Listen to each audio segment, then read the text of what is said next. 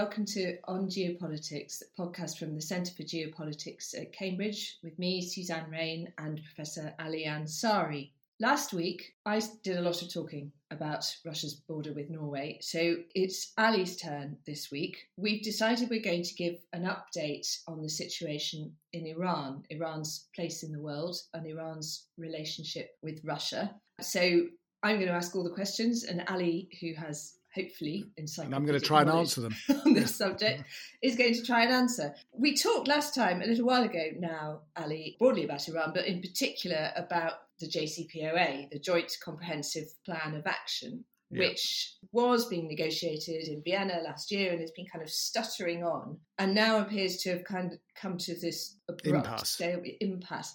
So I'm going to ask again, because I asked this last time and I liked it. What's the state of play with the JCPOA? Well, that's and it rhymes as well. No, I mean, I think it's effectively comatose, and a number of people have said that. But it's comatose with people wondering whether they should just remove the life support system altogether, because we're not quite sure whether either side, in this case the United States or Iran, have decided to make the decisions that are necessary to move things forward. So we're at the state of play now, where the Europeans, by which I really mean the European Union in terms of Josep Borrell and the External Action Service, have organised for negotiations to move from Vienna to Doha, where the Americans and the Iranians have bilateral talks mediated by the Europeans, in which, sadly, once again, the Americans and the Iranians will not be in the same hotel, but will be shuttled across, with the Europeans going from one hotel to another. I mean, it is quite bizarre, in which at the very least, one can give the semblance there is life still left in this negotiation.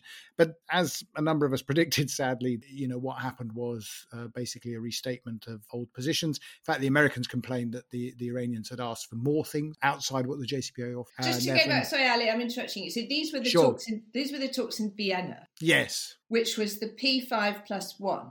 That's right. So Britain, China, France, Russia, the United States and Germany talking to Iran.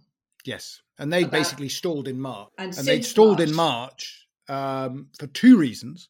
I think the explicit one being the Russians had basically put in some extra demands, which weren't going to work. And a lot of, even some Iranians privately thought that the Russians had basically put a spanner in the work. But then that was redefined in a way to take the blame away from the Russians and to say that essentially the problem was that the Americans were being quite stubborn about lifting the foreign terrorist organization designation from the Islamic Revolutionary Guard Corps, and the Iranians wanted that lifted. And that seems to have been really a somewhat late gambit in some ways. I don't think it was actually essential. It wasn't central to the whole process. In fact, everything else had been agreed. But this has now become a red line for the Iranians. So that whole process came to a stuttering halt. Obviously, we've had the war in Ukraine. The Russians are no longer really welcome in the room. And so the Europeans, the European Union in this sense, desperate to keep things alive, have now shifted this discussion, to Doha, where it's become bilateral. I mean, the Europeans are not there. The Germans, the French and the British are not there. Neither are the Chinese, for that matter, or the Russians. And interesting, I mean, I suppose this is the interesting thing that came out of the negotiations, was that the next day, the Iranian negotiator, Bagheri Kani, flew off to Moscow to give a report, which even surprised some Iranians, it has to be said. They said the negotiators returned home, except our one went to Moscow. So people are saying he was off to report. And again, it's a very telling indication of what the state of play is in that sense, in terms of also the relationship between Russia and Iran. So what's basically happened is that they've all worked out that now that Russia's invaded Ukraine, the P5+1 doesn't really function as a group. But it's difficult. Yes, it's difficult because of what's going on. Yeah, I mean, it is difficult. And therefore, the only way for any kind of conversation to keep going is if it's between America and Iran, and the EU has some sort of mediatory role, because somehow I mean, the core of the issue has been between the United States and Iran. I mean, that is the core of the issue.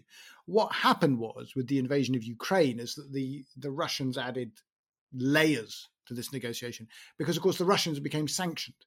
And because the Russians were sanctioned, it suddenly occurred to them that they can't gain any benefit from sanctions being lifted off Iran. So the idea was, ultimately, or previously, was that the sanctions would be lifted off Iran, there would be a restoration of trade, and the Russians would make great commercial advantage out of this. Now they're suddenly deprived of this. They basically didn't want that to happen. And there's an added element, of course, where people are saying that the Russians have been deliberately quite obstructive because they don't want the Iranians to occupy the space vacated by them in the sale of oil. Now, I don't know how true that is, but certainly on social media and other places in discussions in Iran, there is this sort of view that the Russians have deliberately sabotaged it because they don't want the Iranians to occupy the space vacated by the Russians. And Borrell made some play on this, by the way. He sort of said, of course, JCPOA will be agreed. The Iranians can return to the oil market. It will alleviate some of the stress on oil prices, so on and so forth. But of course, that it didn't really reflect the reality of what's going on both in Iran or in the United States, with also the practicalities of doing that in short order. Ali, now I've got two questions. Sure. And what you're talking about is Russia thwarting negotiations in its own interests. But that description that you've given isn't clearly, i.e. not clearly enough, in Iran's interest, because what you're saying is Russia doesn't want them to do a deal because that will benefit Iran. Yes. So, this is the question. I mean, it's an enormous paradox. So is this then about Iran's position? And presumably it is. And we're going to talk a little bit about Raisi, who's been in power now for a year. And clearly things aren't going as smoothly as he would have liked on that front. As he came to power promising to lift sanctions, boost employment, stamp out corruption. Yeah, well, they all do, don't stability. Yeah. I mean, they all do.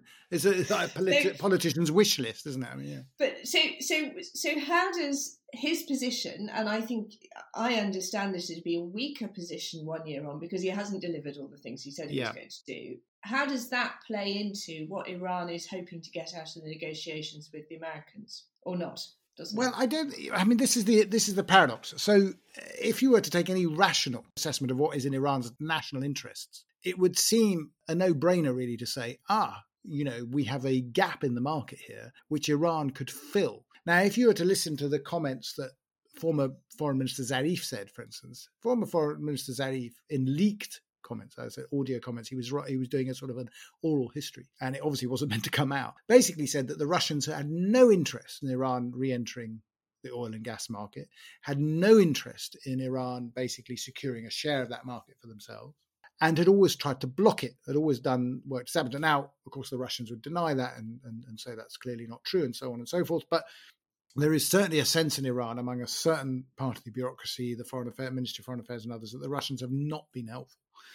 Where the ties that bind actually really lie at a different level. And that's really to do with a sort of a mafia military sort of complex, if I can call it that, between the Revolutionary Guard Corps, the Supreme Leader's sort of office, which effectively acts as a court. It's almost like a court, a modern court, and the Russians. So the Russians maintain that sort of relationship. And there is a fairly tight commercial relationship there. Now, it's not in Iran's interests, but it seems to be in the IRGC's interests. So that's one thing. And then, of course, both sides seem to share, as Putin has outlined, and so has Lavrov actually, they seem to share a shared vision of what the world will look like in several years' time. And they both believe, and they're very convinced by it, that the West is in decline, the future belongs to them, they will reorder the international order, along with China, probably, and that really they just need to sit it out and wait for it, and obviously all these bounteous goodies will come to them in due course. It is predicated on that, and therefore the Iranians have, certainly from that sort of deep state look, that IRGC look, have doubled down on their relationship with Russia, even though, as you quite rightly say, and in the eyes of many people, in Iran itself, what Iran has to sacrifice in order to pursue this is actually things that we would consider to be in its own national, economic interest. Okay, so we've got the power, what did you call it? The military mafia complex. Yeah. And then, of course, there's Raisi, which we can... Yes. And then, can I just ask you about building a nuclear bomb question? Yeah. Because what we always used to say... Not that I'm an authority on this, by the way, Suzanne. But anyway. No, I know. But it always used to be this amount, they would say...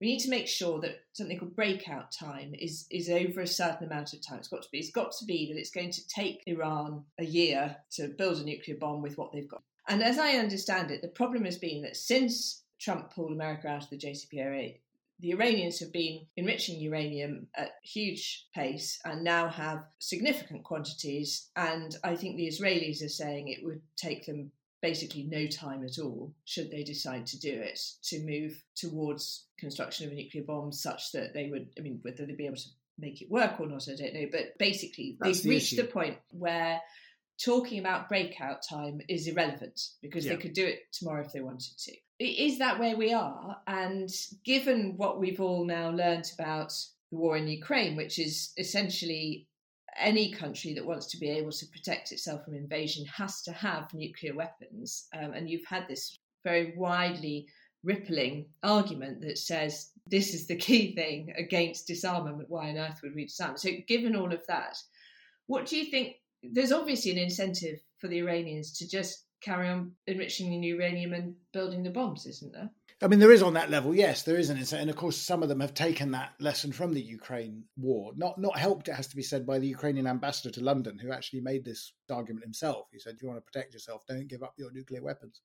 And of course, some of them will do that. I think the issue here is the technical expertise required, not only just to build the bomb, but to have a means of delivering it. And if we set a dirty bomb aside for the time being, which of course also is an issue, but the fact is that I think there is an interest of certain groups, including the Israelis and others, even those securing an agreement to sort of say that Iran's breakout time is so short now that we must urgently move on certain things. I think it's also a case, and some other people have argued that, of course, yes, that's a very crude way of assessing Iran's breakout time, but of course it would need to test things, it would need to see that the thing worked. And of course, the minute they went into that sort of stage, we would know about it. I mean, we would be very aware of it. And the question is whether the Iranians want to take that risk. For them, and this is I suppose, an interesting argument to look at it. For the Iranians, I've always felt the nuclear program has two values. One is that I think they've always seen it as something of enormous economic benefit to them. They wanted a nuclear industry. They talk about, exporting enriched uranium. I mean, all sorts of nonsensical things, to be honest, but that's the way that they have viewed it. They viewed it as a sort of a means of economic sovereignty. But the other thing I think they found is that it's very good for leverage. Gets all of us in the West very hot under the collar, and they can extract things, a bit like this hostage policy that they have. They abduct people. The trouble is that it's the threat of doing that gives them leverage. If they actually take the next step and build a bomb for the sake of argument, they've sort of lost that leverage. I mean, it's not. So I've always had a certain amount of skepticism, if you will, about, what their agenda is. I don't think it's necessarily something that we can be too sanguine about, obviously, but it's something that I think is probably warrants a little bit more investigation as to how long it would take them to do, whether they would do it, but also whether, when they talk about a 2-week breakout time, for instance, what does that mean in practice? I don't think it means that they're suddenly going to be nuclear armed in a scale that, nobody in the West is going to be able to respond, or certainly the Israelis. But, as you surmise, it's not the best situation to be in. So it's not something that we should be complacent about by any stretch of the imagination. But that's interesting, because I'm thinking, would I rather have the leverage, which was me threatening to do something, or would I rather just do it? Yeah. Sorry. No, but that's the point. I think if you're thinking about it, yeah. I mean, the point is I think that the threat for them, the fact that they continue on these negotiations, the fact that they like to negotiate, the fact that for them it's important to be seen as part of this very important club. And if, for the sake of argument, the West was to ignore them, as in a way is what's happened, you see, after the war in Ukraine, they've suddenly gone down the scale of priorities somewhat, and they're no longer as important as they thought they were. And that itself is causing them a certain number of problems. And you have got reports, on Reuters from American officials just saying prospects for a deal after Doha are worse than they were before Doha, and they will be getting worse by the day. So there's no. Well, they're bound to. No, they're bound to. But they're bound to because the Iranians have taken so long. I mean, if they'd signed this agreement last year, when Raisi came in, let's go to Raisi. When Raisi came in, he dithered. I mean, he dithered in a way that, in some ways, is understandable. He said, as a new administration, we need to come in and master the brief. But they took a long time to master the brief and get going. But they were trying to echo the Americans. They said, well, when Biden came in, it took him an awful long time and blah, blah. So we're going to take a long time too. A lot of the basic format of the agreement was ready in August, but they decided to delay. They spent the better part to the end of the calendar year just going over old ground and gibbering on. In January, they finally got to the stage, of course, of really overcoming some of these obstacles. But then they dithered again. And people said, this problem on Ukraine, Russia is going to be quite serious. You ought to really get this agreed now before the geopolitical situation changes. And they took the fateful decision of saying, no, this will strengthen our hand, you see, because Russia's invasion of Ukraine will show how weak the West is, and monumental miscalculation, and now we're stuck. And so the interesting thing is the agreement that we have now on the table is basically the same agreement we had last August, but the geopolitical situation has changed. And because it's changed and Biden has no political capital to spend on Iran, he's just not interested. I mean, it's not worth him doing it. So is that good for Raisi or bad for Raisi? I think it's terrible for Raisi in a way. I mean, but I mean, at the end of the day, also, it's not really Raisi. You said that, he'd come into power last year. I think he'd come into office last year. I don't think he has a huge amount of power. He's basically a technocrat. And, he comes up with all the flannel that all these politicians do anyway. We're going to cut corruption and all this sort of thing. I never do it. Even the latest polls, even if you accept polls in Iran, are so low. I mean, his standing is so low that people just don't believe he can deliver. And that's interesting, Ali, because last time we were talking about this, you and I think I was musing in a way just to get you to tell me I'm wrong again. But wasn't there talk about him being lined up as possible leader candidate? Yes. Yeah, and I said no. Yes. So you still think no, and even more strongly? No, I mean, at the time, and I've said this before, I mean, I think that the person being lined up to be the successor to Khamenei is his son. I think Raisi is a stalking horse in that sense. And for me, this has basically just proved it. I mean, basically, he's been brought there as someone that we can all talk about, but actually he's a disaster. And I mean, I had said last year that he can't read an auto cue very well. So he basically does as he's told. He's not a great charismatic. He's not an orator. So it's what's very interesting is that successive people come in. I mean, we see this, and it's not unique to Iran, of course, and they all think they can do things better. I think the problem with Raisi is that he's so bad that people hadn't really quite understood how bad he was in terms of being able to manage government and all the difficulties that are entailed in that. But, the power is not with him anyway. I mean, the power resides really deeper with the court, and that's the Supreme Leader's house. But it doesn't look good for him, I don't think. I mean, he just does what he's told. And it's the economics, which is really what's driving It's the economics, it's the politics. They're now tying up, they're trying to be stricter on even social strictures. They're now trying to reinstate a harsher view of the veil, for instance, is now being reimposed again. I mean, there's all sorts of things that are going on. Along with this sort of doubling down with a relationship with Russia, which simply isn't popular among Iranians. I mean, Iranians don't like the Russians really any more than they like it, but they always see the Russians as the sort of bully boys of the region. And there was a very interesting interview done recently by the daughter of one of the former presidents of Iran, Rafsanjani, Faiza Hashemi. And of course, she's been arrested as a result of this. So it's not like there's free speech here. But she said that, we always used to be opposed to Israel because we saw Israel as an occupying power who oppressed and shot Palestinians, the natives of that land. But now we're supporting Russia. And what are the Russians doing? They're occupying someone else's land and shooting the inhabitants. He said, so on what basis can we be opposed to Israel? She said, as far as I'm concerned, we should stop being such hypocrites. Now, of course, it's something that I think reflects wider views in Iran, that this notion that somehow the Islamic Revolution and the Islamic Republic was some sort of moral force for good in the world. Even the most diehard revolutionaries are now saying this is a joke, and that what the Russians have done have exposed this huge hypocrisy. So this is fascinating, Ali, and this is the cue for me to ask you why Russia hasn't been regarded. I suppose there's a simple answer to this, which is that your enemy's enemy is your friend. So Russia and Iran are both anti the US, so that's the natural alliance. But I would like you now to explain historically why it is that Britain always gets it in the neck from Iran for our past interference in their territory, and Russia seems to have got away with it, or at least is somehow not vilified in the way that Britain is. Well, part of it is as you've said, I think it's just geopolitical reality that following the fall of the Soviet Union, first of all, Russia no longer had a border with Iran. It no longer was seen as a direct threat in that sense. But they also shared increasingly a very, very strong anti-Western bias. So there was a coincidence of interest there. What I suppose is more interesting is the fact that, historically speaking, even when they did share a sort of border, I mean, the fact is that the Russians, or either in their imperial or Soviet guise, have probably done more harm to Iranian sovereignty than the Americans or the British could ever do. And yet somehow they're not vilified, as you quite rightly say, in quite the same way as the British are. The British are seen particularly, and it's very interesting if you look at Russian rhetoric, by the way, at the moment. Who are they targeting? It's the British, not the Americans, it's the British. So, somehow, obviously, the British have this extraordinary Machiavellian cunning, which I'm sure... If only we actually did. I know. I'm sure people in this country would be amazed. I mean, absolutely amazed at how efficient, the British government is. I mean, it's astonishing.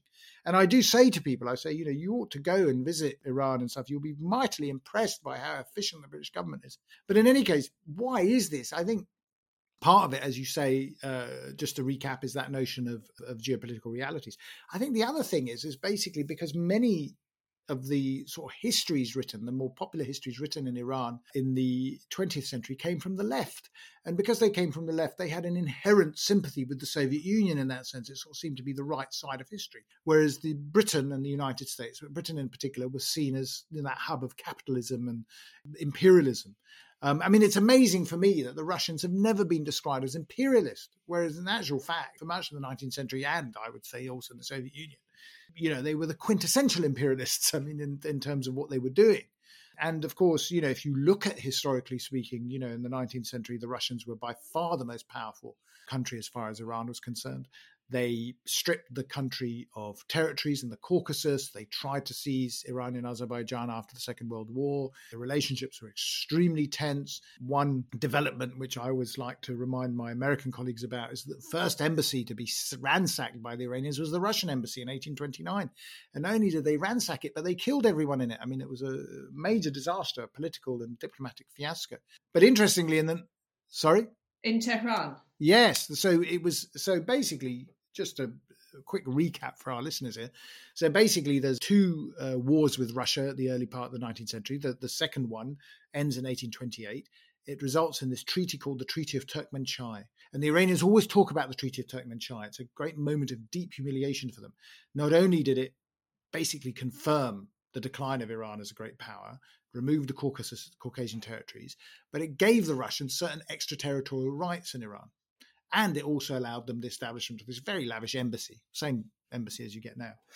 And what the then ambassador was a literary gentleman, actually. He was an author, Griboyedov, who basically came and he was rather arrogant in his dealing with the Persians. I mean, he was a bit pompous about it. One of the things was about the repatriation of all Russian prisoners of war, even those who didn't want to get repatriated by them. And this is the interesting, yeah.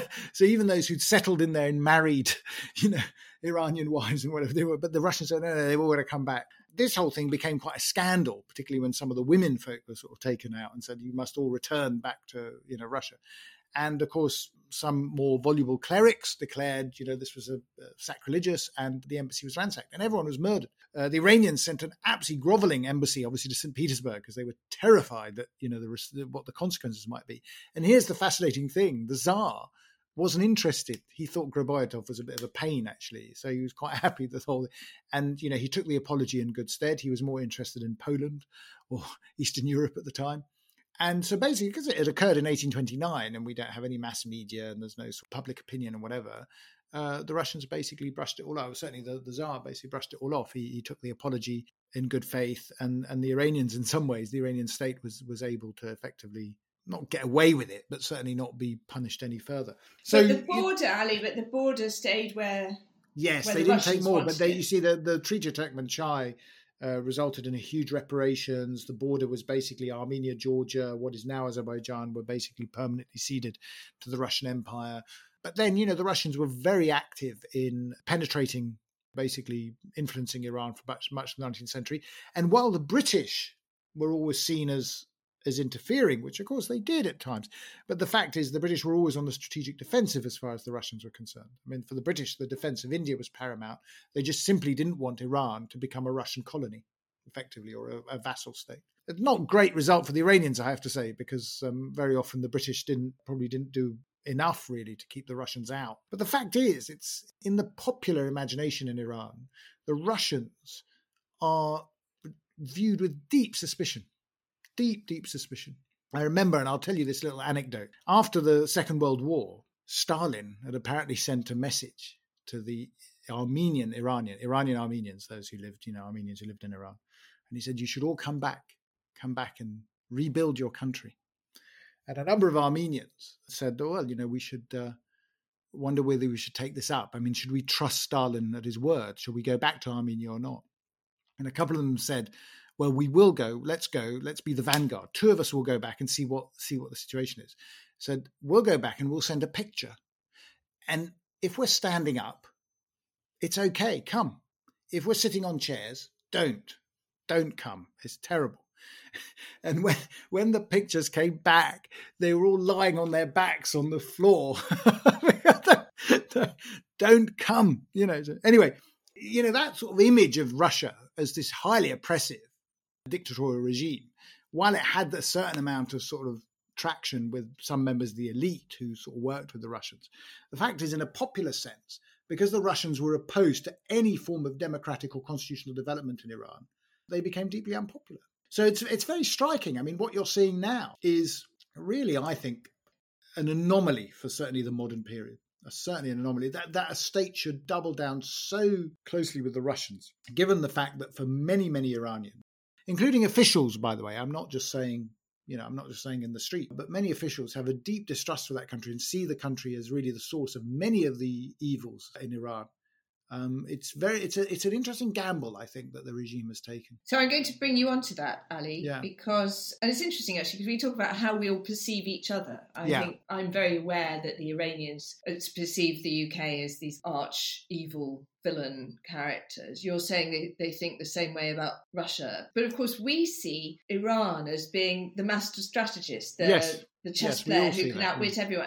And you wonder then, what's their master strategy here? Because it does seem that what they're all doing is basically quite instinctive, which is, well, now we've all been sanctioned. We don't really like the world order as it currently is. We're fed up of being told what to do by Britain and the US and the EU and the United Nations. So let's come up with our own world order. And that appears to be the thing that's building. So I wanted to ask you a specific question, which I don't know whether you're going to know the answer or not, but I've been seeing quite a few things online about Russia trying to export grain to Syria and trade links that Russia is building with like-minded countries.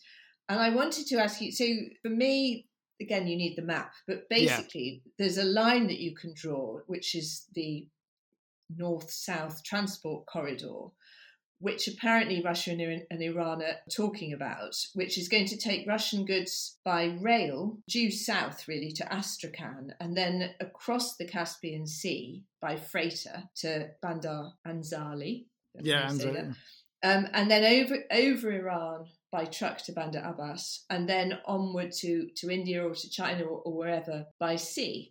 And so that's the proposed new route for the like-minded. So just to remind me, so you're saying basically they would go from, where would it be from? Well, St. Petersburg. So St. Petersburg down, and then go across the Caspian Sea to Bandar Anzali, and then by truck down to Bandar Abbas.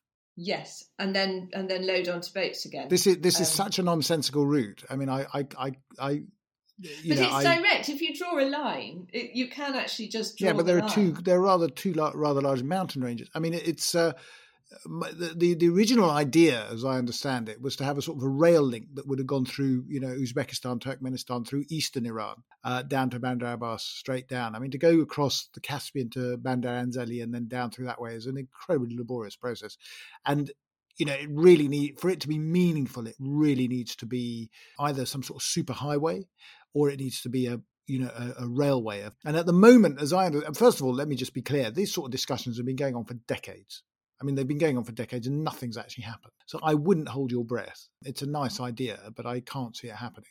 The other thing is, when they were talking about the Belt and Road Initiative and actually connecting Iran vis-a-vis a sort of a railway from China all the way, then it would go up through to St. Petersburg. Through the Caucasus. The fact is, disputes along the way have ensured that actually parts of the line haven't been built, even though people are still away, and there are some real oddities there. But the other thing, which is really quite extraordinary, is this is a single railway line. It's not even a dual track. I mean, so basically, if a train's going one way, I mean, that's it, basically. I mean, and I remember talking to some Iranians about this. I said, why are you just building and they, it seemed to me, really discussing it with them, that this was more a good idea rather than something that was seriously being invested in as a sort of a means of it. It was really a talking point. Because I think in theory, of course, what you say is absolutely right. I mean, in theory, it would be a fantastic Eurasian network in a sense, an economic link. But it is remarkable to me how little they've progressed this. According to whatever I was reading, some maritime newspaper, they are going to try a test shipment of 2 containers of Russian plywood from St. Petersburg, heading to Astrakhan and then further down. And that they think the overall voyage is going to take 25 days. So still quite... I mean, those 2, that will be, yes. Well, so we'll see where they go. Let's see where that happens. And then this broader question about grains and harvests and how they might be distributed now that the EU have sanctioned and closed Russian ports. And here, Mohammad Reza Mortazavi, who's head of Iran's Food Industries Associations, has said that Iran is discussing the transit of grains from Russia to the Persian Gulf and other countries. So the question is, can Iran help Russia with this problem? It can, but I don't think it will, if I can put it that way. Okay. Yeah, and even if there are huge opportunities here, I think, for the Iranians to play a very, very interesting role. But if history is anything to go by, again, as I said, I wouldn't hold your breath. And the thing is, Iranian officials are in the habit of talking a lot. I mean, of saying we're discussing this, we're doing this, we've got great plans, but none of them ever bear any fruit. So okay. I wouldn't, I honestly, I'm sorry to pour cold water on this. Good, because that's exactly what he said it is going to do. He says that Iran, Russia and Kazakhstan could barter wheat and grains with other products such as vegetables, fruits and dairy. But this is the thing, if you notice, he says could. See that? There's always a conditionality. We could, we are discussing, we might. I always remember an Iranian tourist minister saying Iran could have an international tourist industry worth $20 billion a year. Yes, Iran could, but it would have to change certain aspects of its domestic politics before Western tourists set into Iran on the scale that they think they would. I mean, they simply wouldn't. So, I mean, there's all sorts of things about that. Again, I mean, I'm open to persuasion. I mean, if you see anything, Suzanne, I mean, if you see these things developing, if you see that shipment of plywood going through, then we can revise our assessments. But I can't see it happening. Sadly. Great, Ali. No, that's really helpful and really clear. And my role is simply to ask the ridiculous questions to enable you to shine with your knowledge. So now we're going to draw to a close by looking a little bit into the future and saying, so what you've described is a relationship which is pragmatic, but not based on a lot of trust. And actually 2 countries with their own problems, which means that a lot of the things they might say they might do might actually never happen. What do you think is going to happen next, I suppose, in respect of the Iran-Russia relationship, but actually just in respect of Iran as well? Because none of this looks particularly good, does it? Well, I think the Iranians will sort of muddle along. They're probably selling enough oil to the Chinese at the moment to keep themselves afloat. Their view is, I mean, a lot will depend what happens in Ukraine. I mean, their view is the Russians will win. Let's be honest about it. We don't know what the outcome is going to be. I know, obviously the Russians are doing as well as they thought they might be doing, but I don't think they're losing at the moment. And the question is whether, who loses interest first. It's a classic Iranian strategy, of course. They're going to say, we'll wait it out. The West will lose interest. Ukraine will be dumped and it will show that, the Russians are still in the driving seat. And so I think, we'll have to wait and see what happens on that broader front. But as far as I'm concerned, I mean, even if for the sake of argument, we get to an agreement and on the JCPOA tomorrow, the next day, whatever, next week, the fact is we've got the US midterms coming up in November. That's unlikely to be very good for Biden. Then basically the sunset clauses are going to be kicking in anyway. I mean, that's part of the silliness, I think, of the current negotiations was to get obviously things back on an even keel. But the longer you leave it, the less attractive that even keel becomes, because obviously the sunset clauses are going to kick in. So basically what would happen is you'd have to then get to the next stage, you'd have to negotiate again for the longer and stronger, which is what, of course, the Americans wanted in the first place, which the Iranians refused. So whether there's the political will left in the United States and in the European countries, to be honest, to engage in yet more discussions with the Iranians is a matter of debate. I think if the Iranians came over with some serious proposals, and this would reflect maybe the difficulties they might find in their economic situation and their political situation, then I don't think anyone is going to be opposed to talks. But I think the barrier, in a sense, that sort of to get any enthusiasm back in the US and European negotiating teams, I think the barrier is much higher now. I mean, people will say, well, we need to see some concrete results of something going on. So Iran would have to come and say, we've decided we do want to have these negotiations. Yes. And we've decided that, we will make the following concessions, but this is what we want. But we went, I mean, what I understood from the Doha round was the Iranians came in with all sorts of other demands, but with no new concessions. So, I mean, it just wasn't going to work. And until they're serious about that, I can't see anyone in the West wanting to sort of get out of bed, really, to go and sit in a room with the Iranians for 8 hours or 10 hours just to get back to square one again. It seems to me that a likely next phase is the drawing closer of Iran, China and Russia. And so I think Iran is now part of the Shanghai Cooperation Organization. As an observer, yeah. So these sort of things, the more the West relies on sanctions to solve problems, the greater the number of people in the sanctioned club. Yeah, there's a risk of an unintended. Yeah, there's a risk of an unintended consequence here, which is that they think, well, if we're all sanctioned, let's find it. We don't need SWIFT anymore because we can have our own way of doing it.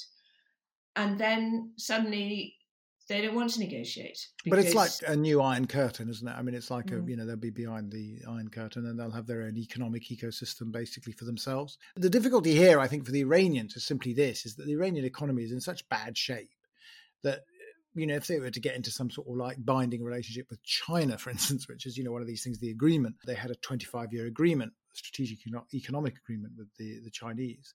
A lot of Iranians are very concerned that will basically turn Iran into some sort of economic colony of the Chinese, which in pure financial terms, it would. I mean, because basically, for instance, one of the things in this agreement is that there'll be collaboration between Chinese and Iranian banks. But of course, Iranian banks are bankrupt. So it's not really going to be a collaboration, really. I mean, it's going to be basically a Chinese buyout. So, it's not and the Iranians are aware of that. I mean, they sort of look at that and they sort of say, this is not exactly a partnership of equals. So I think there are domestic issues that I think we also need to be aware of, which I think could also, make the relationship could probably be a little bit more difficult to forge, let's put it that way, because I don't think Iranians themselves are going to be very happy with that.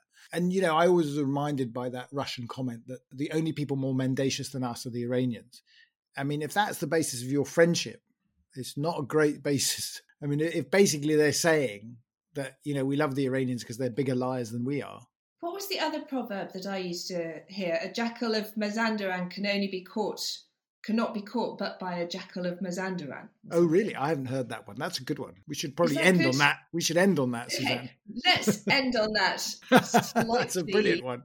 Difficult to understand warning proverb. Ali, thank you very much. Thank you. Magisterial. I'm not either reassured or more gloomy, actually, because I think it's just a continuation of the gloom, isn't it? Really, so there's nothing really to be.